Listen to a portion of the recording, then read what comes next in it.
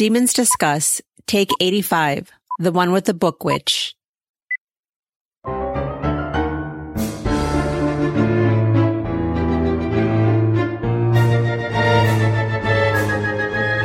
Welcome to Demons Discuss, the unofficial podcast about the All Souls universe and the topics that orbit it.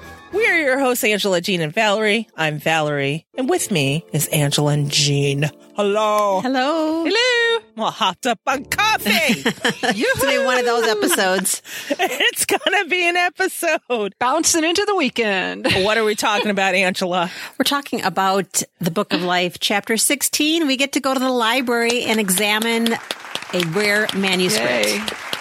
That's new and interesting. Yes. Because we haven't examined a rare manuscript since the beginning of this series. So, yay. And we get to meet a new friend or make a new friend. Yes. I know. And this one's not annoying. So it's good. Yes. She's delightful. She was helpful, too. She was, and she didn't react too bad. No. Actually, she kind of reacted like Chris, but I already hated Chris, so I took it different. No, she didn't react like Chris because she says, oh, I've heard rumors about you and a tall, dark, and handsome man. Well, in regards to her magic, though. Yeah. Yeah. Oh, yeah. Well, she's like, I always knew something was strange, but I was scared it was nefarious. But she wasn't indignant about not being in on the secret, which Yeah, is that's the difference. We'll talk about that in a few minutes. They weren't that close, so I guess it didn't affect her too bad. Anyway, this podcast is sponsored by our listeners. With their help, we're able to pay for our stuff. What stuff? Web space, media hosting. Jump in anytime, guys. Music. Equipment. Apps. Domain hosting. Apps, yeah. Programs to edit the podcast. Non-janky computer. That's right, non-janky computer equipment. I figure this is the time to announce it. You guys have finally helped me get out of the 20th century. That's right. She's no longer holding her keys on by correction tape. That's well, right. I won't be. Yes, you won't She be. won't be. That's right. She will actually have a laptop that functions correctly. I still approve of the pediatric Band-Aid as the camera cover, though. I'm gonna keep that. Yes, please do. Oh my God. Yeah, I've got to see if I still got those Curious George Band-Aids.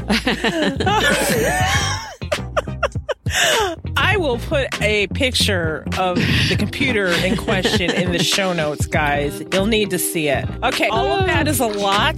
We know it, but with our patrons' help, we're able to swing it and not resort to ads, which is perfect. So, Jean, tell the people about joining Patreon. We have several levels on Patreon. The first level starts at $2 a month. And for that, you get the after show on our off weeks, which comes out fortnightly. You get entry into our Demon Roulette every month. As you go up the levels, you will get additional swag, stickers. We've done stickers. We've done coasters. We do tote bags. We do pins. Just You whatever. should tell them about the sticker you came up with. Oh, our new sticker that you'll be seeing soon is going to be a holographic Jerry. A holographic I love it. Yay! It's so cute. He's so shiny and pretty and ghosty. Woo. Jerry, we're not making fun of you. So please don't act up, okay? No, we're honoring you. That's Not right. everybody gets to be a holographic sticker. Right. No, I mean, that's fancy. That's good. That's our new fancy sticker that will be coming out shortly. Yep. And like I said, we also do tote bags and whatever we can dream up. That's right. And you all wind up on our sponsorship page. We put Yes. your name out there in lights, and it's wonderful. And trust me, you don't want us selling you underwear in our... It would Breaks. be bad because we tried to be funny, and it would not turn out funny, and Or we'd it get would just turn fired. out scandalous.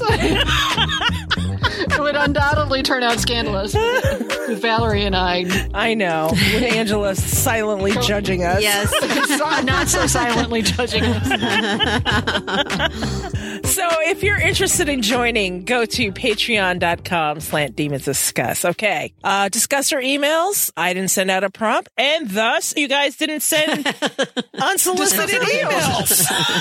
So I'm going to call that a draw, you guys. We've invited you to send whatever you think about the next chapter. That's fine. But, didn't happen this time. That's okay. We'll move on because this is a long It was chapter. a holiday week. Come on. Give them a break. It was. It was just short. short week. So, okay. So we move on. This chapter discussion is brought to us by Suzanne Stevenson. Thank you, Suzanne. Thank you, Suzanne. Thank you, Suzanne. Okay, let's start the wagon here. Well, we're getting off that Chris Bash train, guys. So Yeah. we have other things to talk about. It's running out of steam. I know. Yeah. I think It can't be refueled, but for now. We've belabored our point. Yes, we get it. You guys don't like Chris. Okay. So here we go. We left off in chapter 15, and Matthew and Diana had realized that the Claremonts were circling the wagon around them with the realization that Galglass was in town. Like, oh, shit. I guess people are watching us. Okay. And our own family.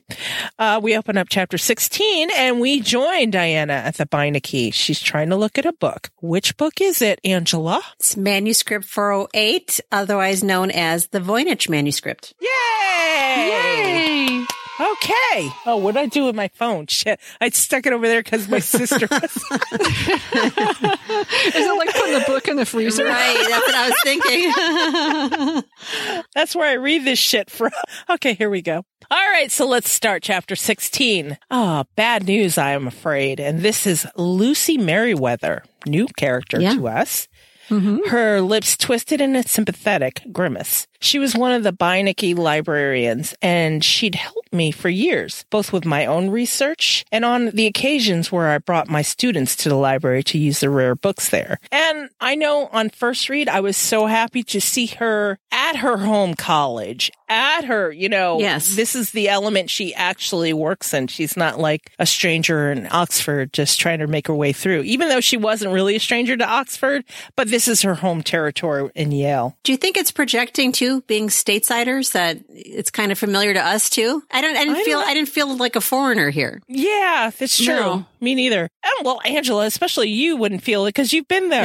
I have been there. Well, another reason it might not feel so foreign, even if you haven't literally been to Yale, is that we're used to being on grand campuses that have a blend of, not all the libraries are like the Bodleian and architectural masterpieces. No, of sometimes a they great look age. like ice trades. Well, let's put it this way. The undergraduate library at the University of Michigan was called the Ugly for a reason. It looked like a big concrete, it was like a 4-story concrete block. But then we also had the Law Quad, which was modeled on Cambridge. Yeah, that's We're used to the fancy. mix. Yes. Apparently, Lucy has helped her for years. Lucy goes on to tell her, oh, did you have something to say? No, I won't say it just because we decided to get off that train. I mean, she's helped her for years, but she's not going to be a bridesmaid. Okay.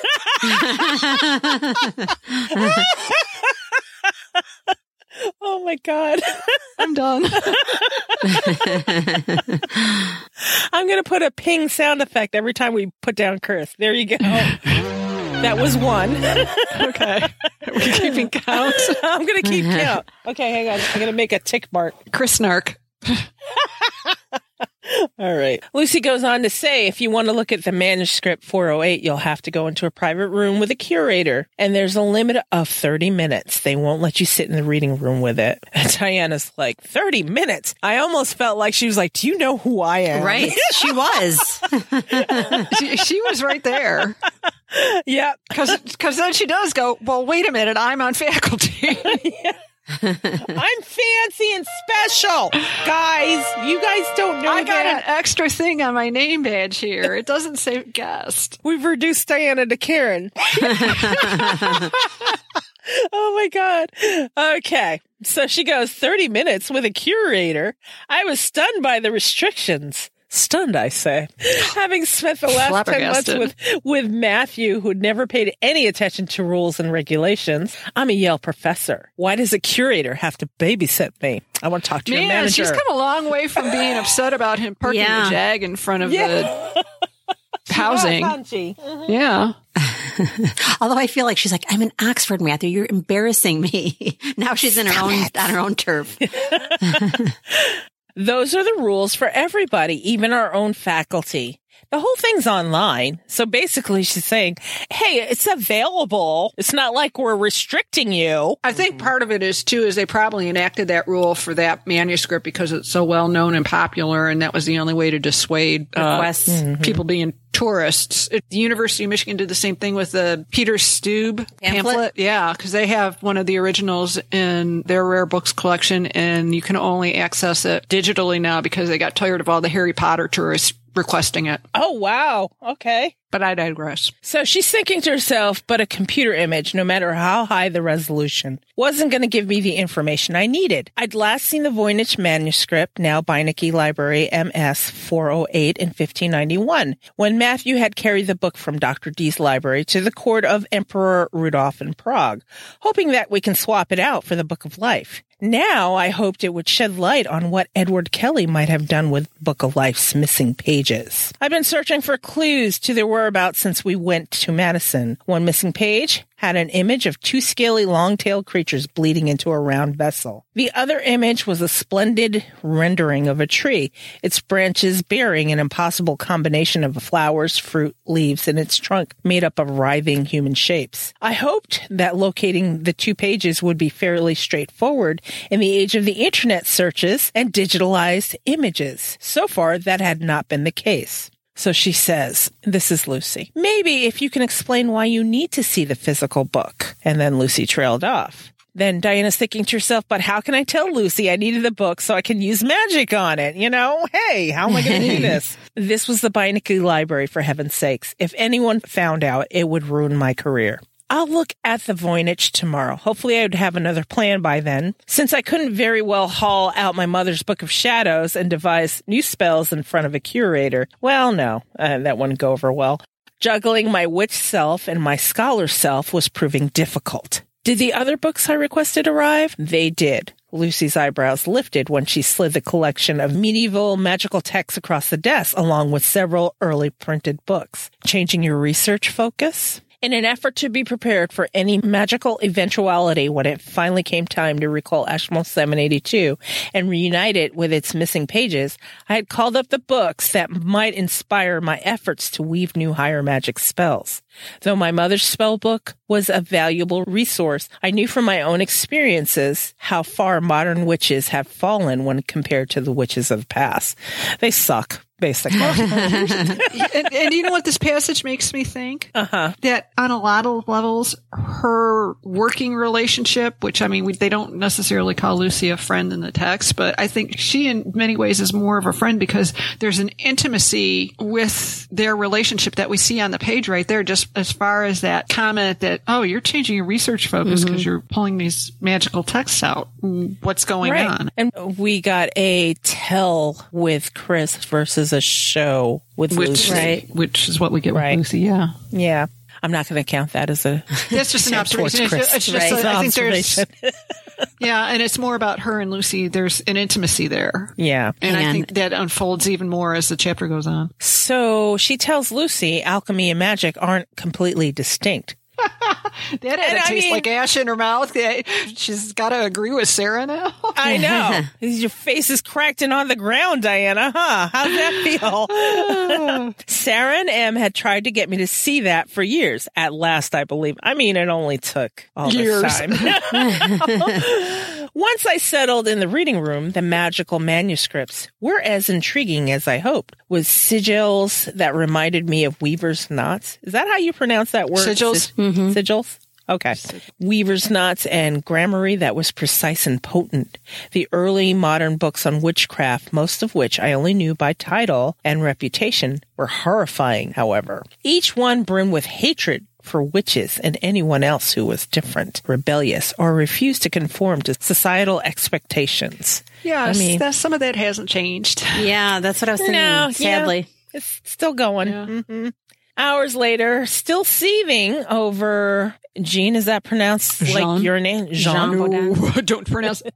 That's like my name. Jean Bodin's. Okay, did I do that right? Jean. I kept thinking it was like Bodin, like Cajun sausage. We're going to go with Jean Bodin. I think Bodin, like Rodin. That's sculpture. Okay. Jean Bodin. Yes. That was good. Yes.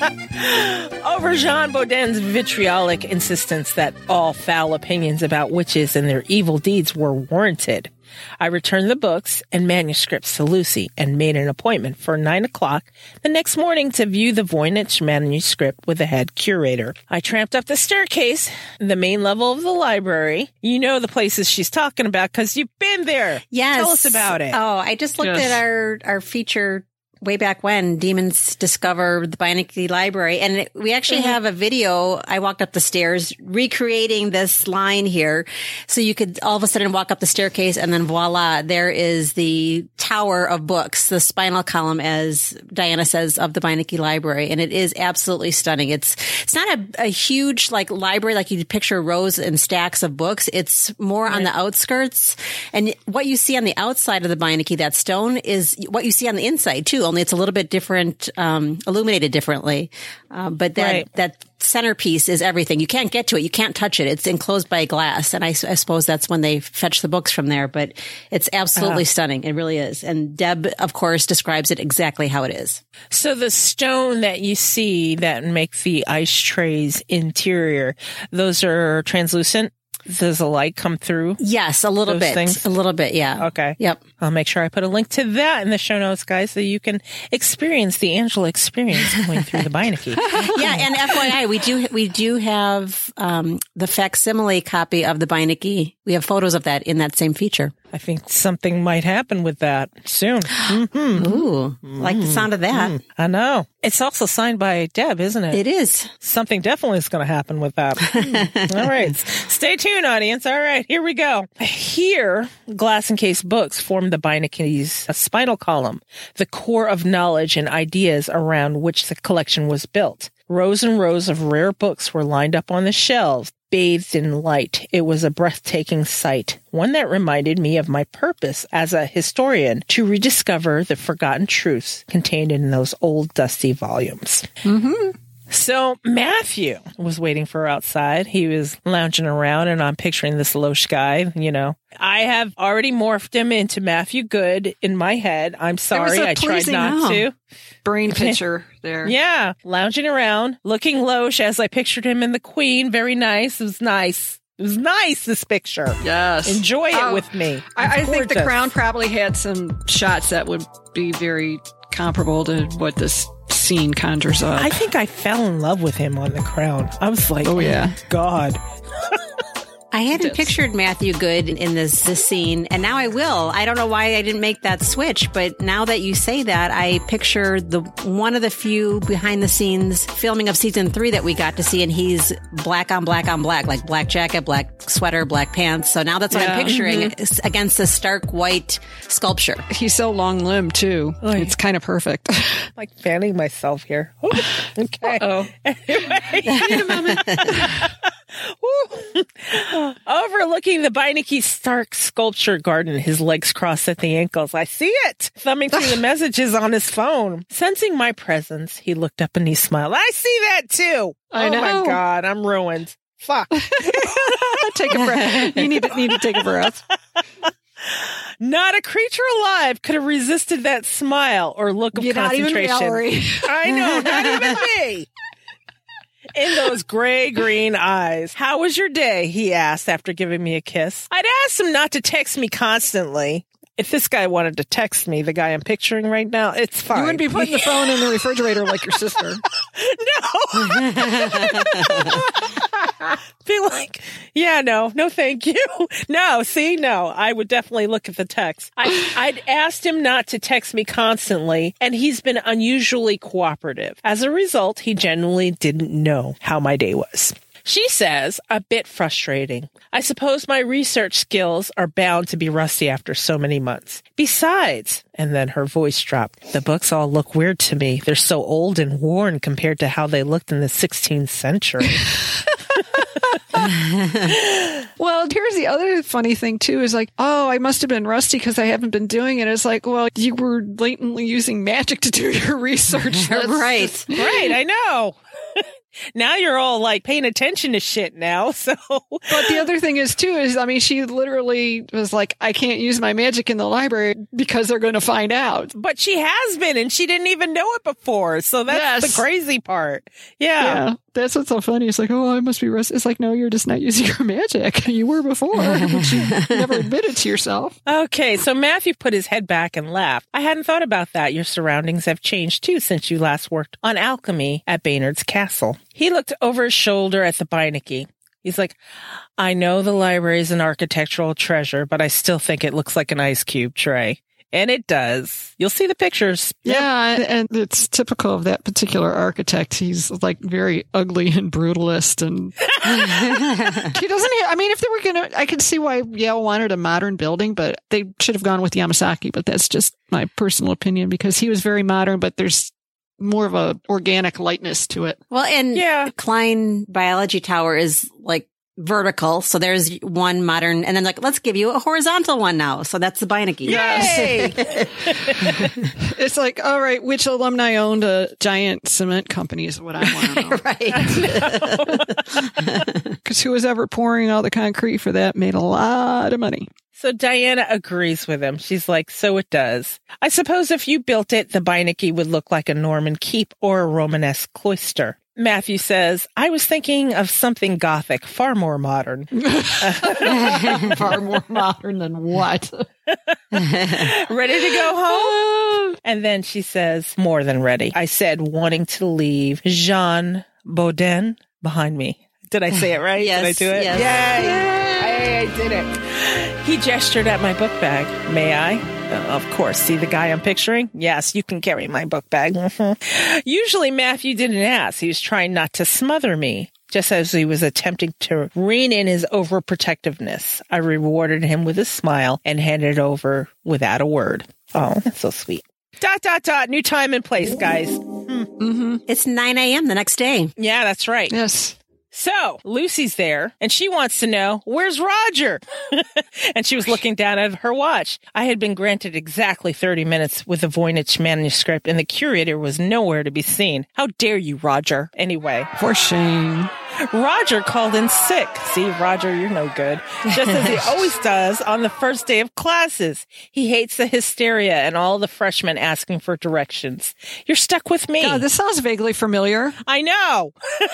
Haven't we like played out this theme before? Matthew. Yeah. Matthew's like, it's so people-y out here. No, thank you. It's too people-y. Lucy picked up the box that held up Beinecke MS 408. And Diana's like, yeah, sounds good. And she tried to keep her excitement out. She's trying to be casual. She's like, yeah, that sounds good. No big deal. This might be exactly the break I needed, she's thinking to herself. She's like, well, I mean, for a close friend, she's about to dupe her close friend. That's what she's thinking anyway. Yeah, well, it's just, yeah. Yeah. Lucy led me to a small private room with windows overlooking the reading room, poor lighting, and a beat-up foam cradle. Security cameras mounted high on the walls would deter any reader from stealing or damaging one of the Beinecke's priceless books. Lucy says, I won't start the clock until you unwrap it. And then she handed her the box manuscript. It was all that Lucy was carrying. She didn't have any distractions. Lucy was there to watch Diana look at this book. She's taking her job seriously. And Diana's taking all that in. She's like, shit, I'm not even going to be able to pull the wool over this girl's eyes. She doesn't have a cell phone. She won't be looking at TikTok or Twitter or nothing. Shit. Though I normally flip manuscripts open to look at the images, I wanted to take my time with the Voynich. I slid the manuscript's limp vellum binding, the early modern equivalent of a paperback, through my fingers. Images flooded my mind, my witch's touch revealing that the present cover was put on the book several centuries after it was written and at least 50 years after I held it in Dee's library. I could see the bookbinder's face and 17th century hairstyle when I touched the spine. I carefully laid the Voynich in the waiting foam cradle and opened the book. I lowered my nose until it practically touched the first stained page. And then Lucy's like, what are you doing, Diana? Smelling it? And Diana says, as a matter of fact, I am. If Lucy was going to cooperate with my strange request this morning, I needed to be as honest as possible. Is that a weird question? At first, I'm like, that's kind of intrusive. But then I'm like, well, she is trying to monitor what she's doing. Yeah. I would find it funny. I'd be like, wait, what do you do? Well, it's just, and I think it's also just curiosity. It's like, yeah. Why are you smelling it? Is this a thing? I don't know. I think I'd want to know. I'm like, is this a thing that you guys do? Or maybe I should be doing it. Yeah. Well, and it's like, well, that's more like an art conservator kind of thing than a historian thing. Yeah. Yeah. That may have been part of it too. So, openly curious, Lucy came around the table. She gave the Voynich a good sniff, too. She's like, it smells like an old manuscript to me. Lots of bookworm damage. She swung her reading glasses down and took a closer look. Robert Hooke examined bookworms under his microscope in the 17th century. He called them the teeth of time. Looking at the first page of the Voynich, I could see why. It was riddled with holes in the upper right-hand corner and the bottom margin, both of which were stained. I think the bookworms might have been drawn to the oils that readers' fingers transferred to the parchment. And Lucy wants to know, what makes you say that? And she's like, hey, shit, since we're here, I might as well learn something. Right. Yeah. So Diane explains the damage is worse where a reader would have touched to turn the next folio. I rested my finger in the corner of the page as if I was pointing to something. That brief contact set off another explosion of faces, one morphing into another. Emperor Rudolph's avaricious expression, a series of unknown men dressed in clothing from different periods, 2 of them clerics, a woman taking careful notes, another woman packing up a box of books, and the demon Edward Kelly furtively tucking something into the Voynich's cover. There's a lot of damage on the bottom edge, too. Let me put my fingers there. Where the manuscript would have rested against the body if you were carrying it. Ignorant of the slideshow playing before my witch's third eye, Lucy peered down at the page. The clothes of the time were probably pretty oily. Didn't most people wear wool? And Diana's like, wool and silk, girl. Come on. You're supposed to know that. Right. I hesitated and decided to risk everything.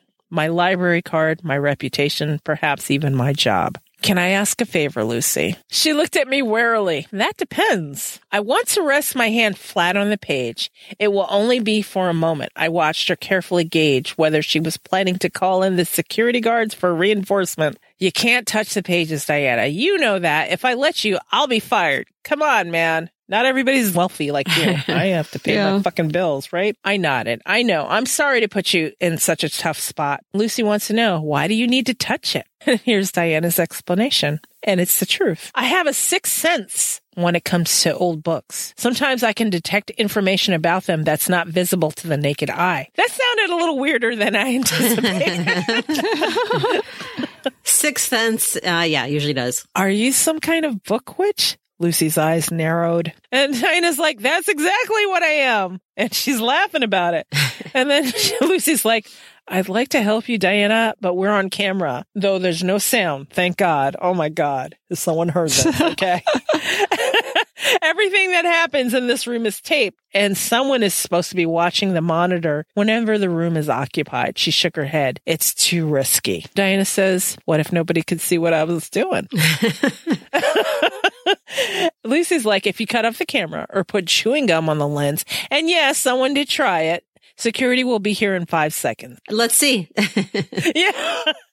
I wasn't going to use chewing gum, but something like this. I pulled my familiar disguising spell around me. It would make any magic I worked all but invisible. Then I turned my hand over and touched the tip of my ring finger to my thumb, pinching the green and yellow threads that filled the room into a tiny bundle. Together, the 2 colors blended into the unnatural yellow-green that was good for disorientation and deception spells. I planned on tying them in the 5th knot, since the security camera definitely qualified as a challenge. The 5th knot's image burned in my right wrist in anticipation. Yeah, and the interesting thing is it's a combination of yellow is air and the green for the green thumb is the goddess's mother, which is kind of fun because it's like, okay, the goddess is capricious and she's going to use air to be even more deceptive.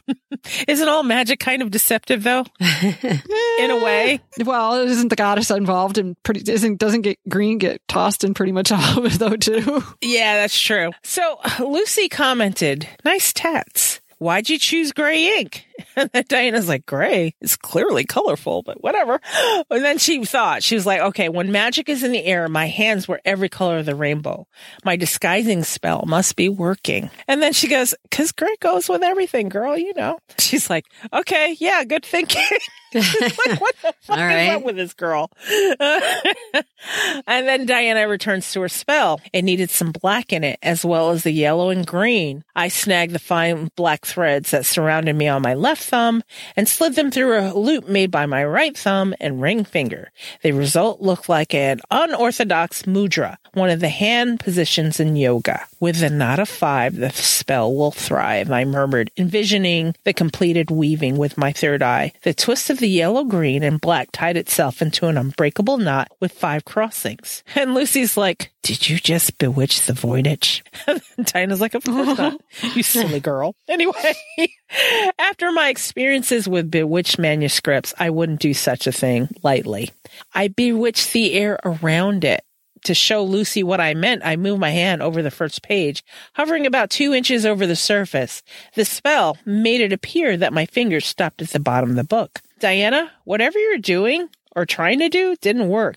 You're just touching the edge of the page like you're supposed to. Actually, my hand is over here. And then she wiggled her fingers so they peeked out over the top edge of the book. It was a bit like the old magician's trick where a woman is put into a box and the box was sawed in half. Try it. Don't touch the page yet. Just move your hand so it covers the text. I slid my hand out to give Lucy room. She followed my directions and slid her hand between the Voynich and the deception spell. Her hand appeared to stop when it reached the edge of the book, but if you look carefully, you can see that her forearm was getting shorter.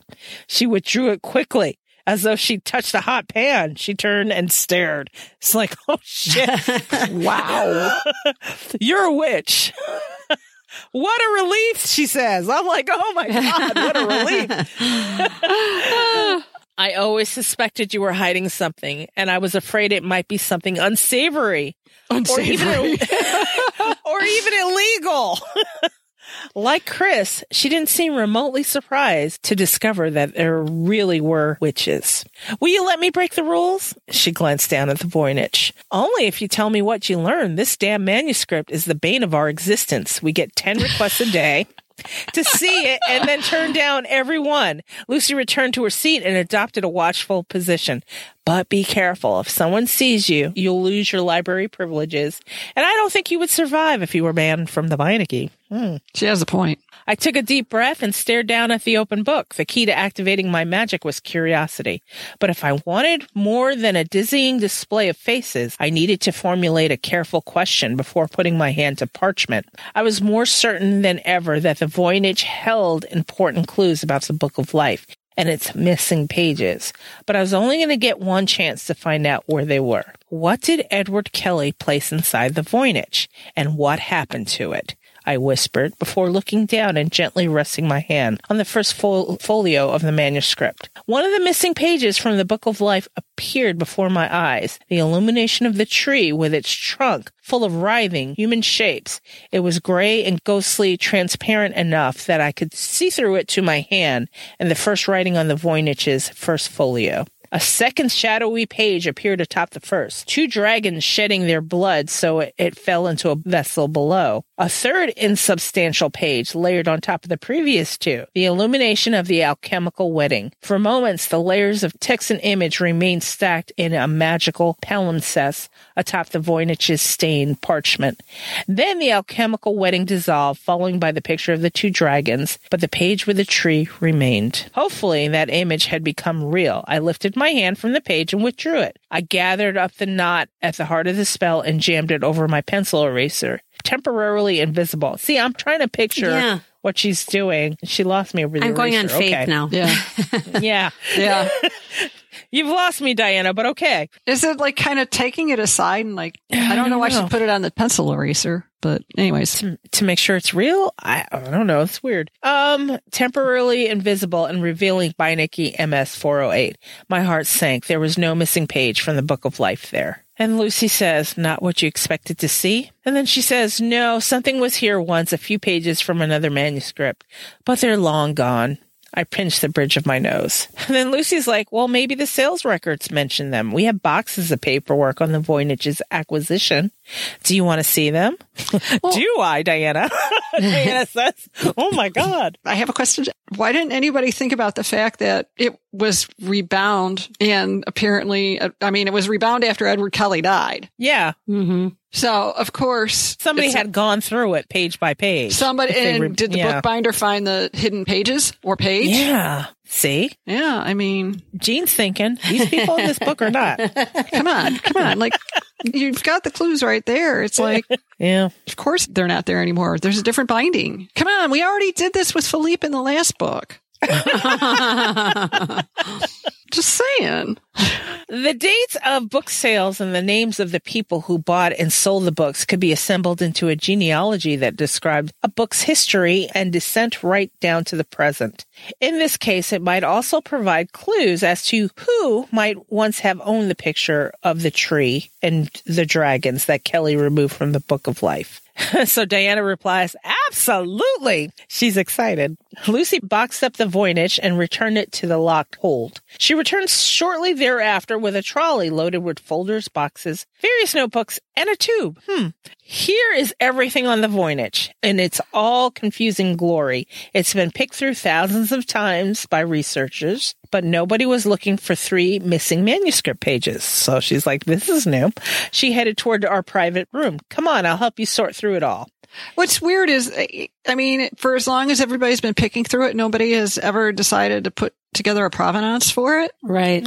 Which is basically what Lucy's describing, unless this is Deb teaching us about methods. It's our little methods lesson. So what is a provenance? Well, the same thing she was saying. It's another way for saying genealogy. When they say provenance, it's like with a painting, you trace it back through who owned it, and it's a way of proving it is what it is. Mm-hmm. Oh, okay. Okay. Yeah. I was like, provenance. What is that? I needed to compare it to something. Yeah.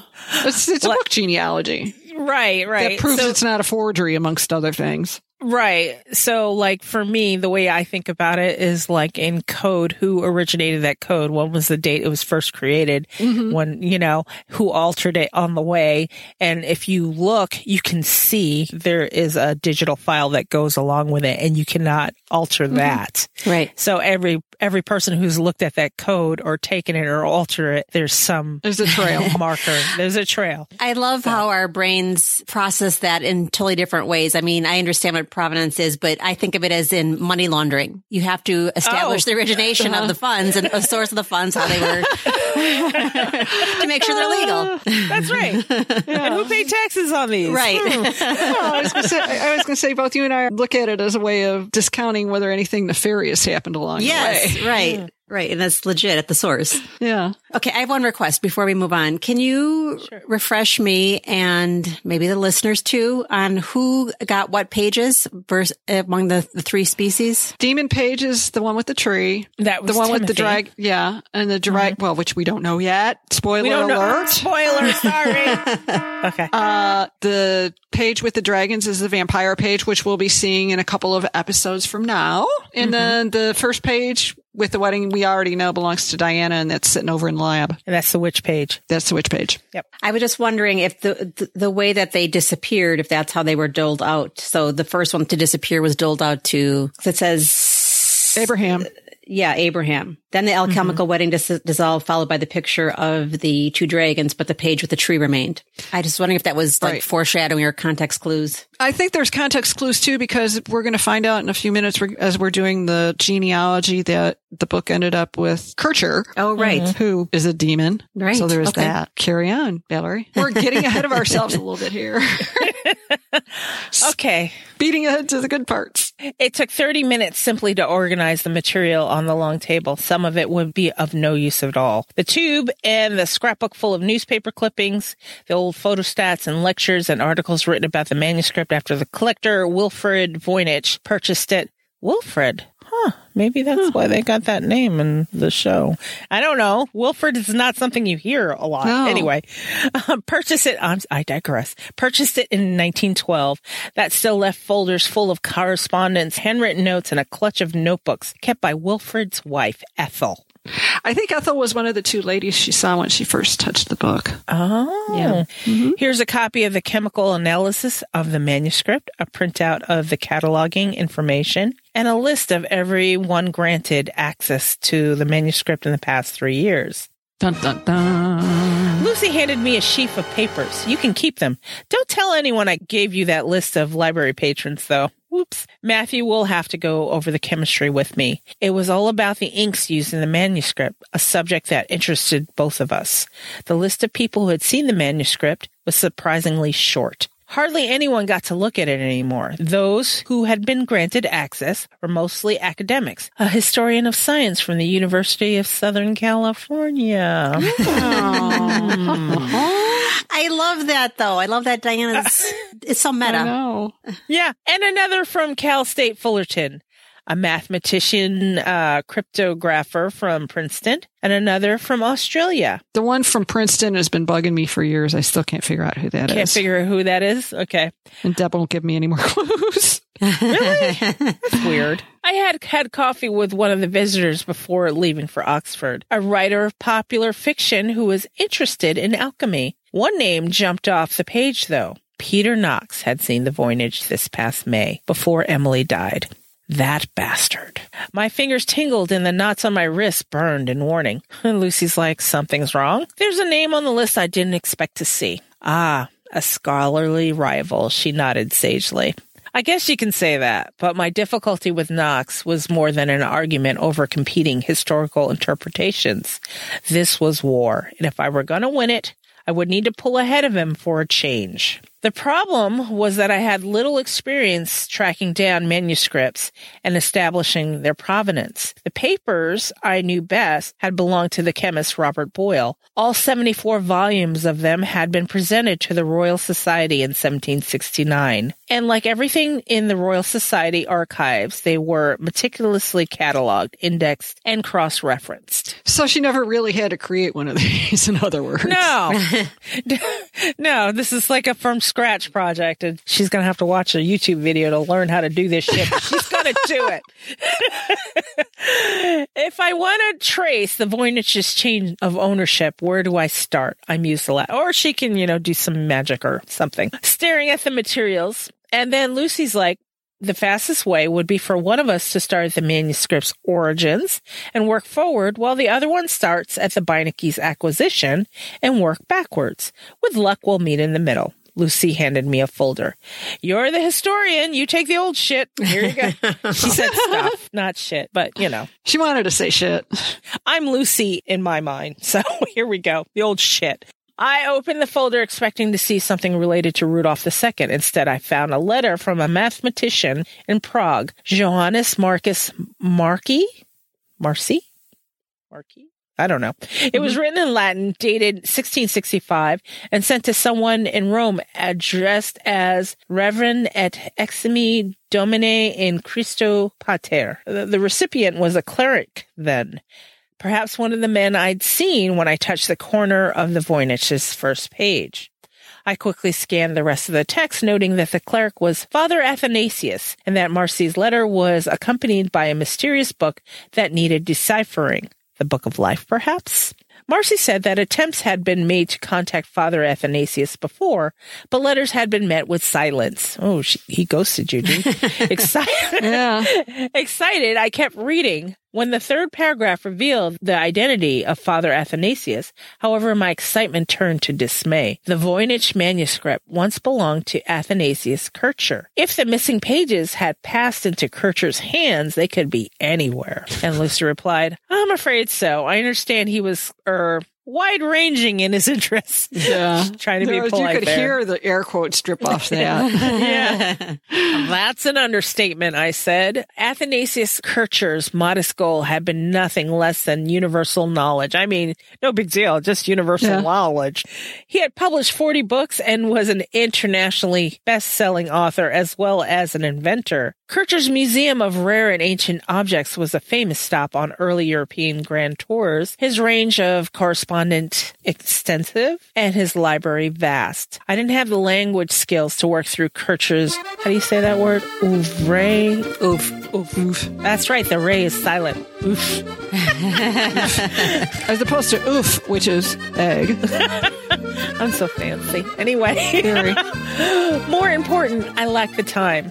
My phone vibrated in my pocket, making me jump. Back up the bus here, Diana. You don't have the time. This is like you not wanting to use the Gutenberg Bible. You've got the walking reference. Go ask Matthew how much he hung out with this dude and what he remembers. Right. Come on now. Come on. Use your resources. I slid the phone out and checked the display. On it was a text message from Matthew. There you go. The universe is talking to her. Where are you? Galaglass is waiting for you. We have a doctor's appointment in 90 minutes. I curse silently. I'm just leaving the Beinecke. I type back. You know what? It's funny. I'm sorry. I'm going to diverge for a second. My boss, her husband, he's a stay-at-home husband, and he's always calling she is a workaholic. She will stay at work till 6, 7, 8, 9, 10 at night, right? Gosh. But her husband will call and she's like, I'm just walking out the door. 3 hours later, she's still there. She's like, I know. I'm coming. I'm walking out the door. Oh my gosh. I don't know why this made me think of it, but it did. She's like, I'm just leaving the Beinecke, because that's what she would do. She's like, I'm just leaving. I'll be there in 10 minutes or something. My husband and I have a date, Lucy. I'm going to have to pick up with this again tomorrow, I said, closing the folder containing Marcy's letter to Kircher. A reliable source told me you were on campus with someone tall, dark, and handsome. Lucy grinned. And she's like, that's my husband, all right. He's fine, right? You should have seen him yesterday when he was leaning against that wall. Yeah, I'm hitting that. I hit that. It's funny until you see her stomach. I know. You're like, not so sexy. I know. Leave everything with me. Things are pretty slow around here at the moment. I'll see what I can piece together. Thanks for your help, Lucy. I'm under a type and non-negotiable deadline. I scooped up my pencil, laptop, pad of paper, and rushed to meet Galaglass. Matthew had seconded his nephew to act as my security detail. Galaglass was also responsible for monitoring Benjamin's internet feed, but so far the screen had remained blank. Hello, Auntie. You're looking bonny. He kissed me on the cheek. I'm sorry I'm late. Of course you're late. You were with your books. I didn't expect you for another hour at least, but then she would have missed her fucking appointment. Galaglass, come on. Anyway, dismissing my apology. When we got to the lab, Matthew had the image of the alchemical wedding from Asheville 82 in front of him and was so absorbed that he didn't even look up when the door pinged. Chris and Sherlock were standing at his shoulder, watching intently. Scully sat on a rolling stool nearby. Game Boy had a tiny instrument in her hand and was holding it dangerously close to the manuscript page. You get scruffier all the time, Galaglass. When did you last comb your hair? Miriam swiped a card through the reader at the door. It was marked visitor. Chris was taking security seriously. Yesterday, Galaglass patted the back of the sides of his head. Why? Is a bird nesting in it? All right, that's charming. People find this sexy, though. But it's cute. It's kind of funny.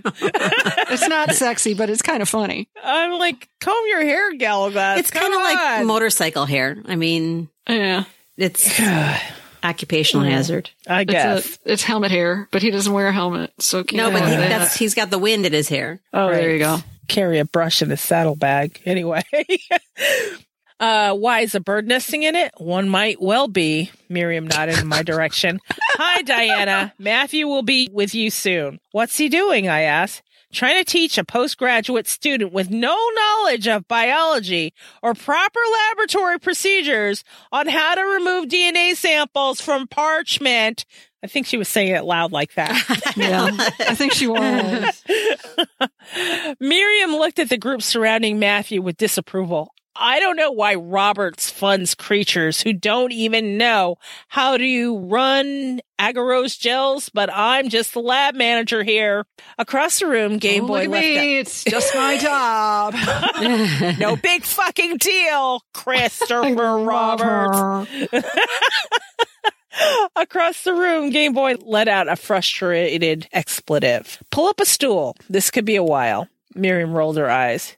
Don't worry, it takes practice, Matthew told Game Boy with his voice soothing. I'm nothing but thumbs with that computer game of yours. Try again. Again? My mouth dried up, making repeated stabs at the page from Ashmole 782 might damage the palimpsest. I started towards my husband, and Chris spotted me. Hey, Diana, he intercepted me with a hug. He looked at Galglass. I'm Chris Roberts, Diana's friend. Galglass, Matthew's nephew. Galglass surveyed the room, and his nose wrinkled. Something stinks. The grad students played a little joke on Matthew. Chris pointed to the computer terminal, which was festooned with wreaths of garlic bulbs. That's funny. I'm sorry. A crucifix designed for a car dashboard was attached to the mouse pad with a suction funnier. Cup. That's even funnier. It's like all you needed was a dashboard Jesus. Chris turned his attention to Galglass's neck with intensity that was particularly vampiric. Do you wrestle? I know we talked about this earlier, but it's weird. I know. It's like such a weird non sequitur. It's like, are your interests wide ranging, Chris? You want to wrestle? That's a weird pickup line. If I ever heard one. Someone's going to write a fan fiction on this. I swear to God. Oh God. I might be interested. I'm just saying. I'm sorry. It's like, no, I'm just going to keep promoting the idea of the grudge fuck with Baldwin and Fernando and be done with it. Oh my God. Why haven't you written that yet? What's going on? I've been a little busy. Okay. Sorry, Angela. Okay, we're pulling out of the ditch now. Okay. So Galglass is like, well, I've been known to do so for sport. Galglass looked down shyly, his cheeks dimpled, like, oh, are you flirting with me, Professor Roberts? I'm sorry. Oh, God. Okay. Poor Miriam. I know. It's just a weird thing. It's very weird. Not Greco-Roman by any chance, Chris asks. My partner injured his knee and will be in rehab for months. I am looking for a temporary replacement. And Galglass says, it must be Greek. I'm not sure about the Roman part. And then Chris is like, where did you learn? And Galglass is like, my grandfather taught me. Galglass scrunched up his face as his concentration deepened. I think he wrestled a giant once. He was a fierce fighter. There's an Easter egg right there, which is one of Hercules' exploits, shall we say. Yeah.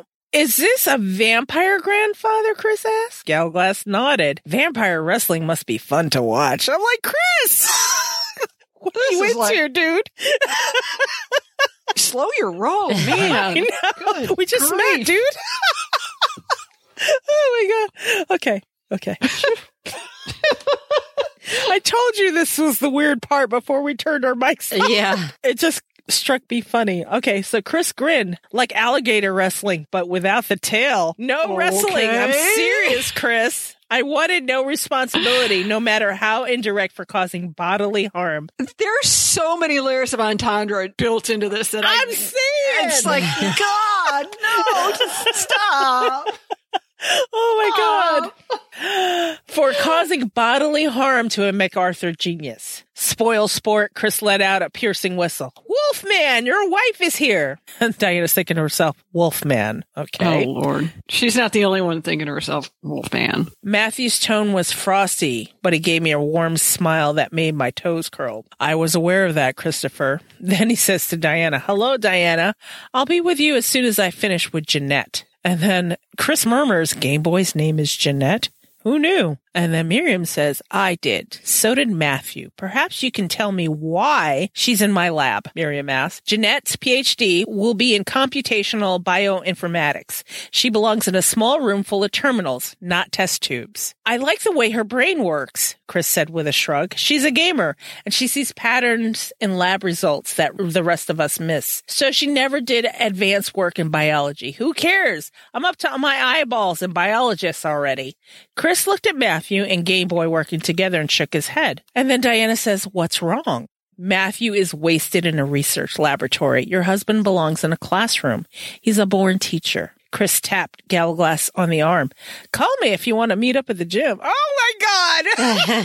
What the? I'm sorry. Why? Just why? I mean, Chris is down with experimenting. Chris is down with a lot of shit, apparently. Oh my God. Some of it quite unexpected. Oh my God. Okay. Diana has my number. Okay.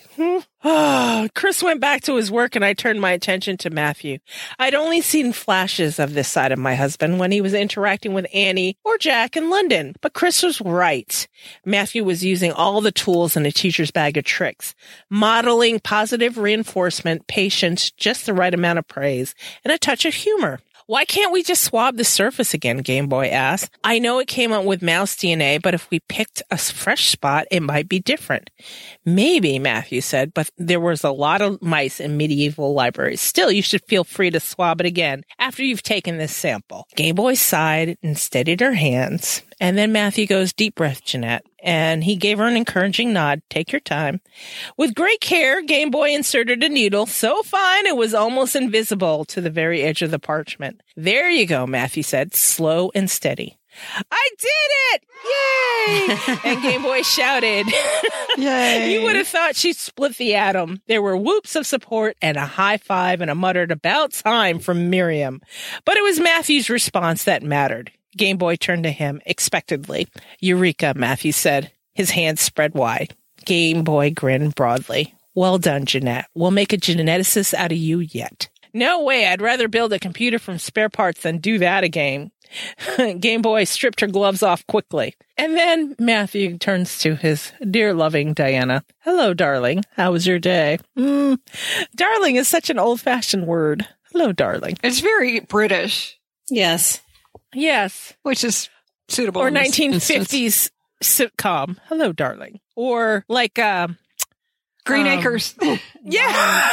Darling. Zsa Zsa. Zsa Zsa Gabor, darling. Or was it Ava or Zsa Zsa? Wait, Green, Zsa Zsa. Green Acres it was was Zsa Ava, I Zsa, Green think. Acres, yeah. Zsa Oh, it Zsa. was Zsa Zsa? Yeah. Matthew rose and kissed me on the cheek. One eyebrow lifted as he looked at Galglass, who silently conveyed that all was well. Let's see. I worked some magic in the Beinecke. Should I worry? Matthew asked, clearly thinking of the havoc that which wind and which fire might cause. Nope. And I have a lead on one of the missing pages from Ashmole 782. Matthew's like, that was quick. You can tell me about it on the way to the doctor's office, he said, swiping his card through the reader. By all means, take your time with Diana. There's nothing pressing here.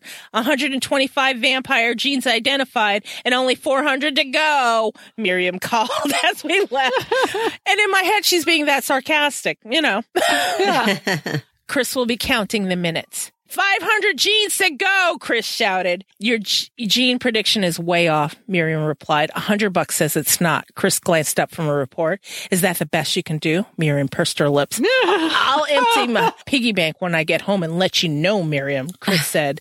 Miriam's lips twitched. Let's go, said Matthew before they start arguing about something else. And Galglass is like, oh, they're not arguing. They're flirting. My jaw dropped. What makes you say that? Chris likes to give people nicknames. Galglass turned to Matthew. Chris calls you Wolfman. What does he call Miriam? Matthew thought about it for a minute. Miriam. Exactly. And he calls Diana Diana. Yeah. By the way. Exactly. Galglass grinned from ear to ear. Matthew swore. Don't fret, Uncle. Miriam hasn't given any man a tumble since Bertrand was killed. Miriam and a human? Matthew sounds stunned. Nothing will come of it, Galglass said soothingly as the elevator doors open. She will break Chris's heart, of course, but there's naught we can do about it. I was deeply grateful to Miriam. Now Matthew and Galglass had someone else to worry about besides me. Poor lad, Galglass sighed, pushing the button that closed the elevator doors. As we descended, he cracked his knuckles. Perhaps I will wrestle with him after all. A good thrashing always clears them. All right, Galglass in this run right here is pretty freaking funny. I've always loved him until he did that, but we won't talk about it now. We won't talk anyway. about that yet. That's in the freezer. Yeah, exactly. A few days ago, I worry about whether the vampires would survive being at Yale once the students and faculty were around. Now I wondered whether Yale will survive the vampires. And that is the end. Yay! This is a good chapter. It was fun. Yeah, I liked it. It was fun. Good change of pace. Yeah, Yes. any last thoughts that you want to bring up before we go on? I'm sorry, the Chris wrestling thing was funny to me, and it kept hitting me wrong. It was. I mean, I was like, what a weird thing to ask when you it was first... like such a weird non sequitur. I'm like, huh? You want to wrestle? But Oh I love how her relationship with Lucy was like her relationship with Mary. Mm-hmm. More of a female presence in her life that doesn't involve her aunts or somebody above her, like a peer, which is good. Mm-hmm. Need more of that. And now she has a peer on her historian side, whereas Mary was a peer with her alchemical magical side. Mm-hmm. Both of them are humans too. Yeah. I just liked her use of magic. I didn't understand it. There was so many times in this book, the first read, I'm like, I just don't even understand what's going on. And I still I can't fully visualize it, but I think I have a better understanding. Not even because of the TV show, because it has nothing to do with it. Just time, maybe, and experience and just having a second time to go over it. I really like that she was using the magic. Yeah. This chapter is way more involved. I think I was skimming through it the first read really fast. I'm like, nothing really happens here. Next, nothing really happens here. Yeah. And here's the thing. This chapter 16, it's more like what we were getting up until chapter 11. Yes. Because the last 4 chapters were all like the oddity. Yeah. This is more like the rich writing from Deb that we're used to. Right. This is more of the flow we're used to. Yes. Mm-hmm. We took a Chris detour, but we're back on track. We're back on the road. So there we go. And I think we're going to gavel it right here. Going once, going twice. Anything else? Nope. No? Sold. All right. It's time for housekeeping. Yay. This episode's housekeeping is brought to us by Patricia Smith. Thank you, Patricia. Thank you, Patricia. Housekeeping. Who's got something for us? I do. Go ahead. I have something from Michelle. She says, I just caught up on both podcasts and it was good to hear your voices again. I especially liked hearing your problems with Diana's, quote, best friend, Chris. I was so confused on my first read by that characterization. I used my Kindle app to search for Chris in the first and second books to see where I had missed him. You voiced exactly what I felt when he showed up in the Book of Life with all of his problematic behavior. However, when Angela read the 5-star reviews, I didn't hear mine from December 2020. Since you have so many, I realize you might not read them all, but I wanted to be sure I probably didn't go back to December. Yeah. I realize you might not have read them all, but I wanted to be sure you saw mine because it specifically mentioned your outstanding editing and quality of sound, which I appreciate very much. So let me take the opportunity to read her 5-star review now. Okay. Yay! I'm excited because it's one we missed and we didn't know we had. Yeah, sorry. Thank you. Thank you, Michelle. She says, these 3 awesome women are longtime fans of Deborah Harkness's All Souls trilogy and more recently, the TV show A Discovery of Witches. They share their enthusiasm and depth of knowledge in this fortnightly podcast that also has excellent production values. I appreciate how professional the sound is. No spikes or drops in volume, fun sound effects, clear audio. If you are a fan of the All Souls world, this podcast will enhance and expand your enjoyment of the books and show. Oh. It's almost like we wrote that ourselves. I know. Oh, gosh. She hit everything that we're concerned about, right? For me, it's the sound. For maybe Jean, it's like the research, and Angela, it's, I don't know, come up with something, Angela. The enthusiasm. The enthusiasm, yes. And, awesome. Thank you, Michelle. Thank you, Michelle. And this truly shows why we call this housekeeping, because sometimes we miss cleaning in the corners. I know.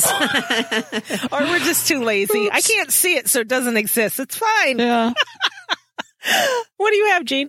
Oh, I have an email from a longtime fan of the trilogy and a newer listener, Brigitte, and it's her first email. So I'm going to just go for the whole thing. Brigitte, welcome. Thank you. Welcome. Hi, demons. Thank you for your podcast. It is always enjoyable and often thought-provoking, especially when my frame of reference is often quite different from yours. I found that some of what you wonder at, I take for granted, and vice versa. And we'll find out how true that is when we get to her closing. But anyways, I digress. Instead of re-listening to the All Souls trilogy on my commutes and dog walks, I have been going through your back catalog. At the moment, I'm binging your Son episodes. Just a minor point for your next reread of Son, Chapter 9. The following two instances were something that struck me the first time I read the book. When Diana says about playing house, that she's playing for keeps, there's a pun there that I think is important. The keep is a central component of any medieval castle. It's where the lord and his closest retainers live and sleep, and it's heavily fortified for defense and therefore where everyone retires to in case of siege. She's doing much more than playing house. She's playing Philippe for respect and control and power and time, obviously, and I think Matthew understands the pun, even though it doesn't make him worry any less. Later, there's a reference to outward sign of inward concern, another pun. It is used in Christian parlance for the sacraments. I know it from the Lutheran Catechism, but it is used by Catholics and other denominations too. The outward and visible sign of inward and spiritual grace, using it as an outward sign for an inward concern, is suitably irreverent. Wow. Diana may be a pagan, but as a historian of early modern Europe, she would be acquainted with the term and would know that Pierre et al. Would most likely also know the term. A good way to tell a pre-modern person with no knowledge of poker. Regards, Brigitte, the individual who doesn't like the term hot mess. Oh my God. Thank you for writing in, Brigitte. Oh, that's awesome. Thank you for understanding that we just really wanted to clear up what it meant since we're coming at it from different cultural perspectives. And thank you so much for writing in. We look forward to hearing from you again. I did not know that about the four keeps. I like that. That's great. Never knew that. I never knew that. It's like, oh, I'm playing for keeps. That means I get to keep the thing after we play, right? Right. Yeah. Like forever. That's what I thought. Yeah. That's, well, and but it's a great pun. It's a very great pun.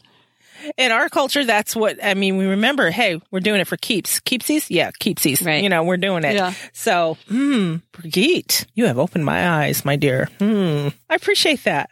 I'm glad she wrote in. After all that, I'm like, because I was like, oh, when the microphone was off, I'm like, we didn't bash her, did we? We were nice, right? Jean was like, we were nice. I'm like, okay, yay. Anyway, I have one from Barbara. And it's not reference the public show. This is reference after show episode 63. So we can kind of explain it. But it says, hi, demons. Great after show discussion. I only have one teeny weeny observation. It's pretty fucking bad when both of your magic 8 balls put a Fitzio on you. True. Yeah, we thought so too, Barbara. Yeah.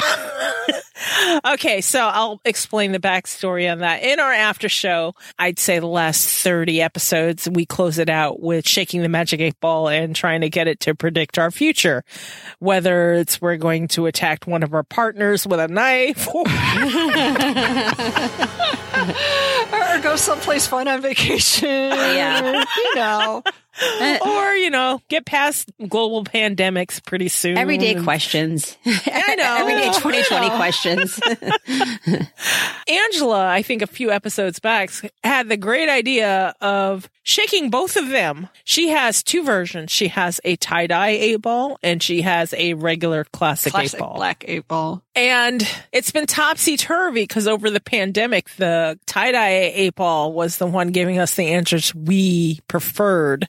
And the classic was like, yeah, whatever, bitches. Yeah. But it's gone back to normal, reverse, normal-ish, right? They're both giving us the middle finger now. Yeah. So she shakes them both, and now they're like, nah, bitch. No, No, whatever you want, no. It's just no. So yeah, Barbara, you're correct. It's given us the Fitzy, and we just yeah, maybe we need to an episode too. Pull out a Ouija board for a while instead. I don't know, not with Jerry floating around. Yeah, maybe not. Maybe not. I think the 8 ball's the closest we're coming to it for now. Yeah, I'm not even sure if I want to flip cards at this point. Oh God, yeah, we're gonna stick to the 8 ball. Yeah, let's stick to the 8 ball. So, what was when we decided to stab one of our partners? We won't mention it. But if you guys are interested, you can go to join patreon.com/demons discuss. $2 a month will get you there, and you'll get to see whose partner we were going to stab that day because they were being extra annoying. Anyway. Which all ties back into the last few episodes here we've had in our discussion of the Book of Life, which may also help explain why our perspective is the way our perspective is. Yeah. But it was the rare time that both the 8 balls agreed, and it was decidedly so that it was warranted. It was warranted, and that certain partner deserved to get what they got. We spared his life this time, so it's fine. It's all good. It's all good. No scars. All right. No scars. Oh, wow. All right, so that's it for housekeeping. Now we're going to go on to save it for the show. Yay! Valerie. This episode, Save It for the Show, is brought to us by Sarah McCatherine. Thank you, Sarah. Thank you, Sarah. Save it for the show. Save it for the show. Guys, save it for the show. All right, this episode, Save It for the Show. The topic is social media etiquette. Things we've seen over the years and behavior in general. Not directed at you, audience. Not you guys. I know you're well behaved. Yes. Angela, you leave this one off. Hey. I'll open it up with an offense I see over and over and over and over again. And it's sharing of other people's content. And again, this is not directed at you listeners. It's just something I see, whether it's our content that's shared or whether other people sharing other people's content. Number one rule, not only just name the source, if you can, share it from the source. There's that little button that allows you to share it, and it's either a repost or a retweet or a regram. Instance, put it in your story and you can just share it right from the original post. You can still tag the person if you want, like, hey, look what I did. I shared your stuff, but it'll automatically credit the source and it'll link it back to the source. So it's important. I mean, it can be confusing if you do it otherwise, and it's such a small act of kindness and of etiquette to do it the right way. Provenance. We were discussing that earlier. Yes, thank you. Yes. It's a version of provenance. It's also a way to show your gratitude. We always regram or we retweet and preserve the links in order to let the person who originally found it get some credit too. Right. I think this has been a thing since the beginning of time with us.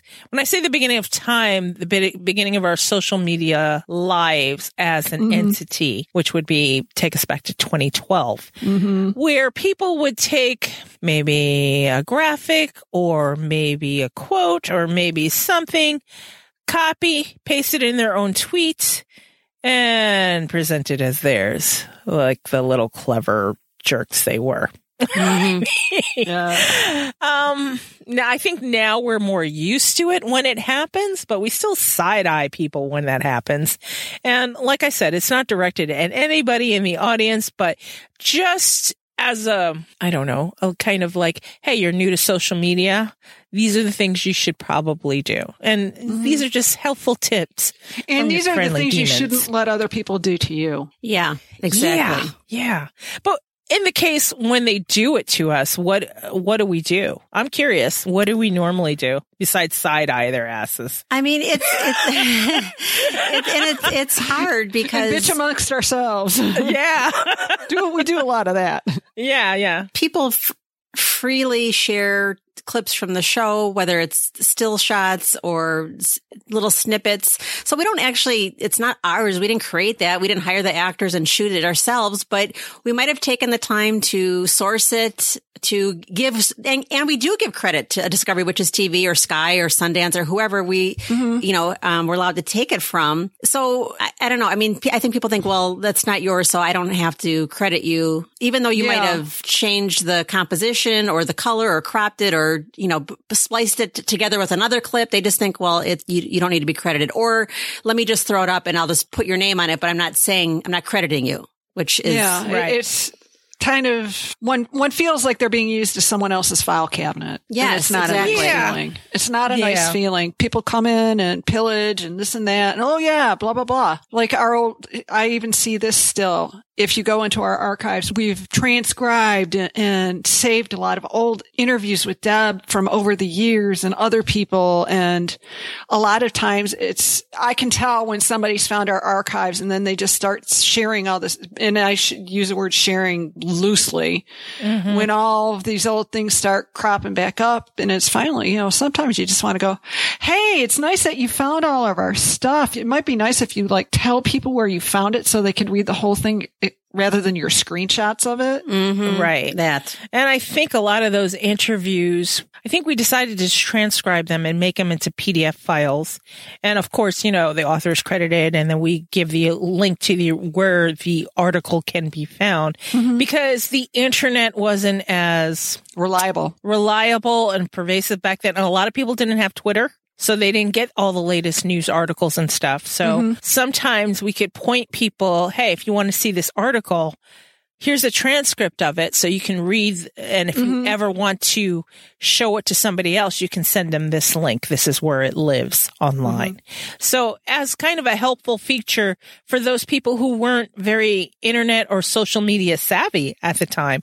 2012 were the early days, man. I joined Facebook in 2008. So, I mean, those are early days when it came to social media. Twitter, I think I joined in 2008, but didn't actually use it until 2012, really. I think I joined it to, I don't know, enter a contest or something. Something like that. Now I use it to rant all the time. Oh my God. But yeah, that's why. And screenshots. That's, I think, Angela Esther, you were talking about before, right? Yes. The screenshots that we okay. So after each episode, we would screenshot prominent scenes. Now, those images don't belong to us, but when you screenshot a scene off of a digital file, it comes out so dark and dull and not colorful at all. So you have to kind of tweak it a little bit so it actually looks like a pleasant image. It takes time. And so what I usually do is put little watermarks, not copywriting it because it's not my copyright, but I put little watermarks. So if we see that image floating around, I'm like, oh, we see you. We know where you got that. You know what right. I mean, oh, come on, guys. Just be more mindful and thoughtful because someone has taken the time. If you see something gorgeous on Twitter, don't just take that photo and just redistribute it. Just say, hey, this person took the time. Go visit the rest of their stuff or go see, where it came from. It's just courtesy. Well, and it's also context. I mean, if you can go back to the original source, there might have been a post with original details and the original credit. And I mean, all that gets lost when you just slap it in your story and, put someone's name on it. Yeah. And I'm thinking maybe some of this is a function of the people not knowing the medium very well. Yeah. Not knowing how things actually work, how you actually share things and do things, and may have only figured out one workaround to do it, which may not be the most ideal one, which would be me sometimes. When you just start freestyling and figure out, well, I need to get this from here to there. Some of these methods, though, it's like, do you see anyone else doing that? Hey, now. And no, not you, but I've asked my own child the same questions when she we used to behave outside of the box. I mean, way outside I'm like, do you see anyone else doing that? Do you not have context clues around you? It's like, oh, fuck it. And then some people are like, oh, no, that's good enough. I did it. That's good enough. Whatever. Yeah. And they wipe their hands of it. And I think in this case, good enough is not good enough. No. Good enough. And things get widely shared. And then there's like, oh, well, where did you get this version? Where did you get this? Where did you get this? And then, Sky can take down the whole thing and say, oh, listen, there's a big fight. We actually own everything and fuck you. Right. Yeah. And I'm suing you and you and you. And it could come down to that. So, be mindful, I think. I don't know. Anything else with that? I mean, I feel like we go through this every few months where we're like, oh, this person's acting badly on social media. And then we blackball them for a while. Until our eyes get rolled back down from the back of our heads. I don't mean to sound ingrateful, but sometimes it's not an honor for another entity to share our stuff. You know what I mean? If it's not going to be properly credited. Yeah. Yeah, that's fine, but okay. I really don't want the credit from you because you have just botched everything we did and Yeah. You made it look it's like, wow, you really mucked that up. Okay. But that's why linking it to the original source would show the original intent Yes. and quality. Yes. Oh, God. Okay. Before this devolves into something terrible. Yeah. Stick with us, audience. After this break, we'll do last thoughts and things we can't let go of. Apparently, we can't let go of that. Yeah. This podcast is available on Apple Podcasts, Google Podcasts, Spotify, and wherever you like to listen to your podcasts. You can contact us. Send us your thoughts. Email us at demonsdiscuss@gmail.com. Leave us a voicemail at 360-519-7836. By the way, your carrier rates apply here. Or leave one for free on SpeakPipe. SpeakPipe.com/demonsdiscuss. Now, if you can't remember any of that, go to go.demonsdiscuss.com/contact. And all that information will be there. You can also become a discusser there, fill out the form, and bam, you're a discusser. And the link to join our Facebook group is there too. Visit our main site, demonsdomain.com. And if you really feel like deep diving, go to visit.demonsdomain.com/masterpost. And you can read interviews, geek out with Weekly Geeks about All Souls Universe, read about the characters. Keep that geek flag flying, guys. Do you like what we do? Help us fund what we do. Go to patreon.com/demonsdiscuss. Make sure you follow us on social media. We are on Twitter, Facebook, and Instagram, all at Demons Discuss. If you're liking what you're hearing and you want to tell the world about it, leave us a 5-star review on Apple Podcasts. We love them. We read them. It's wonderful. Also, it keeps Angela alive, and we need her around, okay? Keep Angela alive! Anybody have any last thoughts? No. I'm thinking about it. I'm like, yeah, I'm still thinking about it. I'm enjoying being in New Haven, and I look forward to New Orleans. Yeah. That's a while away, girl. We have a plane ride. We have shit. we've got shit to muck through, which we won't. We got talk a lot about of yet. shit to do. I want to live Orleans. in the moment in New Haven for a while, though. Thank you. Okay. Yeah, I didn't enjoy New Haven as much as I did this time. This particular chapter was fun for me. I mean, even besides the wrestling thing with Chris. Well, you didn't not love it, so that's a good thing. Yeah, I mean that was funny. That was that was the hilarious. funny. That was the funny we need. It was like, wait a minute, where? It was like a personality transplant. Where did this come from? You want to wrestle?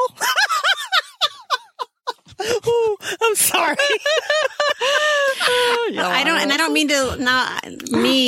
don't mean to go backwards and rip on Chris, but I can see why you thought it was funny, but it kind of irritated me that he's always like putting people in slots on like how he can use them. How can you be useful to me? Okay, that's 2 ticks. There we go. Okay. We're doing good. Only 2. Only 2. We did really well. Very good. Very good. Very good. Bravo. Oh my God. Let me see. You people done with your last thoughts? Anything else? Galaglass made this chapter all better. Yeah. He neutralized the other things.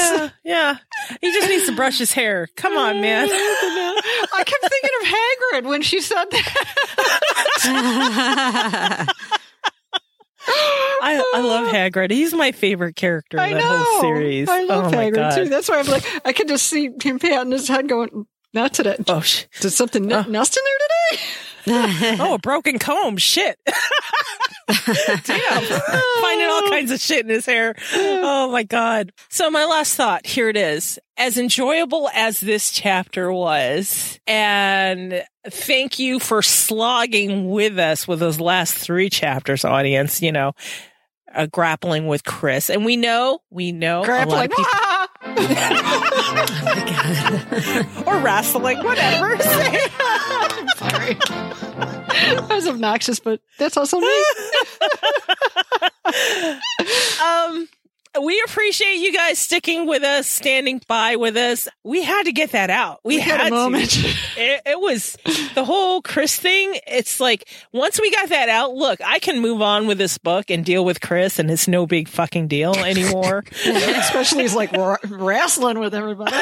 It's no big deal. And we realize there are people out there with valid points on why they like Chris. I mean, Diana does need a friend on her side. Diana, she needs a Hamish, and I guess this is what Chris you is. Leave it there. Stop. You don't need to like reiterate their points because you don't. Yeah, I don't. No. Anyway, but yes, all the points that have come in from around the internet, and I've read them in the discussion group. People have had valid points about why Chris was a good thing and why they see it this way. And I've really appreciated reading all of that too. It hasn't changed my mind, but it is what it is. So there's that. I think the next thing you guys need to watch out for is our souring on Galaglass. So I think that's the next thing. But right now we're on Galaglass high, so it's good. Yeah. He's fun. He's fun. He's still in the fun zone, right? Okay, I'm going to wager. I wasn't mad at Chris when I came into this book, but I re-examined and I felt like you did. I don't feel at all like you do for Galaglass, so I'm wondering if I'm going to change my mind. I'm wagering no, but we'll see. Okay. You didn't feel the same way? How dare you? In what respect? Yeah. You were always lukewarm with him? Yeah, he was just nothing burger to me anyways. I mean, I liked that he was respectful and nice and he played his part. And I didn't like I didn't like the storyline of him pining for Diana. And I agree with you about what's going to happen on the airplane, but I don't have angst over it. I don't have a emotional reaction. It's just like, whatever. I don't know. And Have you never had unrequited love, Angela? No. I think that's the difference. Yeah. I think you have to experience that at least once in your life to feel that fucking stab. And it's like, no, I don't want to go through that again. This is so true. When Deb gave you the answer, like, I'm like, and there's your answer, but you're like, no, that's not the answer. I accepted it was the answer, but I'm still going to bitch about it because it sucked. Yep. So here's another example of something having to do with us. It's not necessarily Galaglass. He's written that way. It's to do with me and my emotional state and the things I've been through in my life and my projections and my, feelings. I'm like, no, Galaglass, don't go down that path. This sucks. And my whole thing was I had this whole vision invested in the way he was written in Sun and built up in a certain way, the wingman, the fun guy, and to be taken down by something petty like Diana, being all in love and goo over Diana. No. Don't go down that trope. It's not, you know what? And it's not even a triangle trope. It's the unrequited love trope. Yeah. Well, it's It's like a stunted triangle. Yeah, a stunted triangle. You know she's never going to choose him, but on the other hand, it's still kind of leading him on. And do you think subconsciously it was written to balance out Matthew and Kit? Well, that's new. Listeners, I guess we're gonna ponder on this, and you're gonna go on another Mr. Toad's Wild Ride in the episodes. We just got the preview. I was just warning about the next mishap that's going to happen in this like, book how do we with get us. Yeah, and then Angela's like, I know. blown. So yeah, okay. So audience, stay tuned for that. Gallowglass is probably like the next thing that's going to trip us up for maybe 2-3 chapters. But that's not for a while yet. That's not for a while. So you have a break and you have your demons back where we're reasonable. Yes. We're not railing or yelling at a character. Too much anyway. We did have 2 ticks this episode. Well, we're gonna own up to well, at least I'm gonna own up to a change of heart with a character that's coming up. So, oh really? Oh yeah, I can't wait. I'm giddy about that. Anyway, you love it when I admit I'm wrong, and I love that you love it. I know. It just it just makes me happy. Okay, guys. So, continue to write reviews. We love those. We won't lose them this time. We won't lose them. We'll be better. Okay. We'll do better. Discusser emails. Okay. Just because I don't write a prompt doesn't mean you can't write something about the chapter involved. I'm going to definitely try to write a prompt this next time on chapter 17, but shit happens with Valerie in her life. Sometimes she doesn't get an email out. It's the puppies. It's my work. It's the puppies and the you puppies. Just rather play with the puppies, and I don't blame you one bit. Well, they can't be trusted 100% in the house yet. Oh God, they're that age. That's right. Yeah. So I have to keep them when I'm not with them. I have to keep them confined to crate, or I have to take them outside. And luckily this in Western Washington, this time of year, it doesn't rain very much.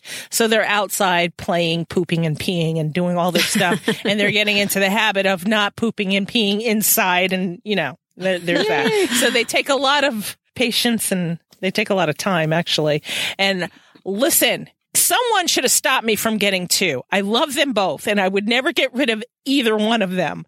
But 2, I don't know what I was thinking there. That was stupid. That's a lot. I mean, it'll pay off though, won't it? I hope so.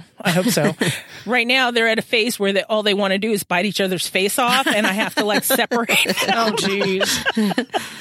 They're like, "Hey, let's fight." Okay, and then I'm like, "No, stop it."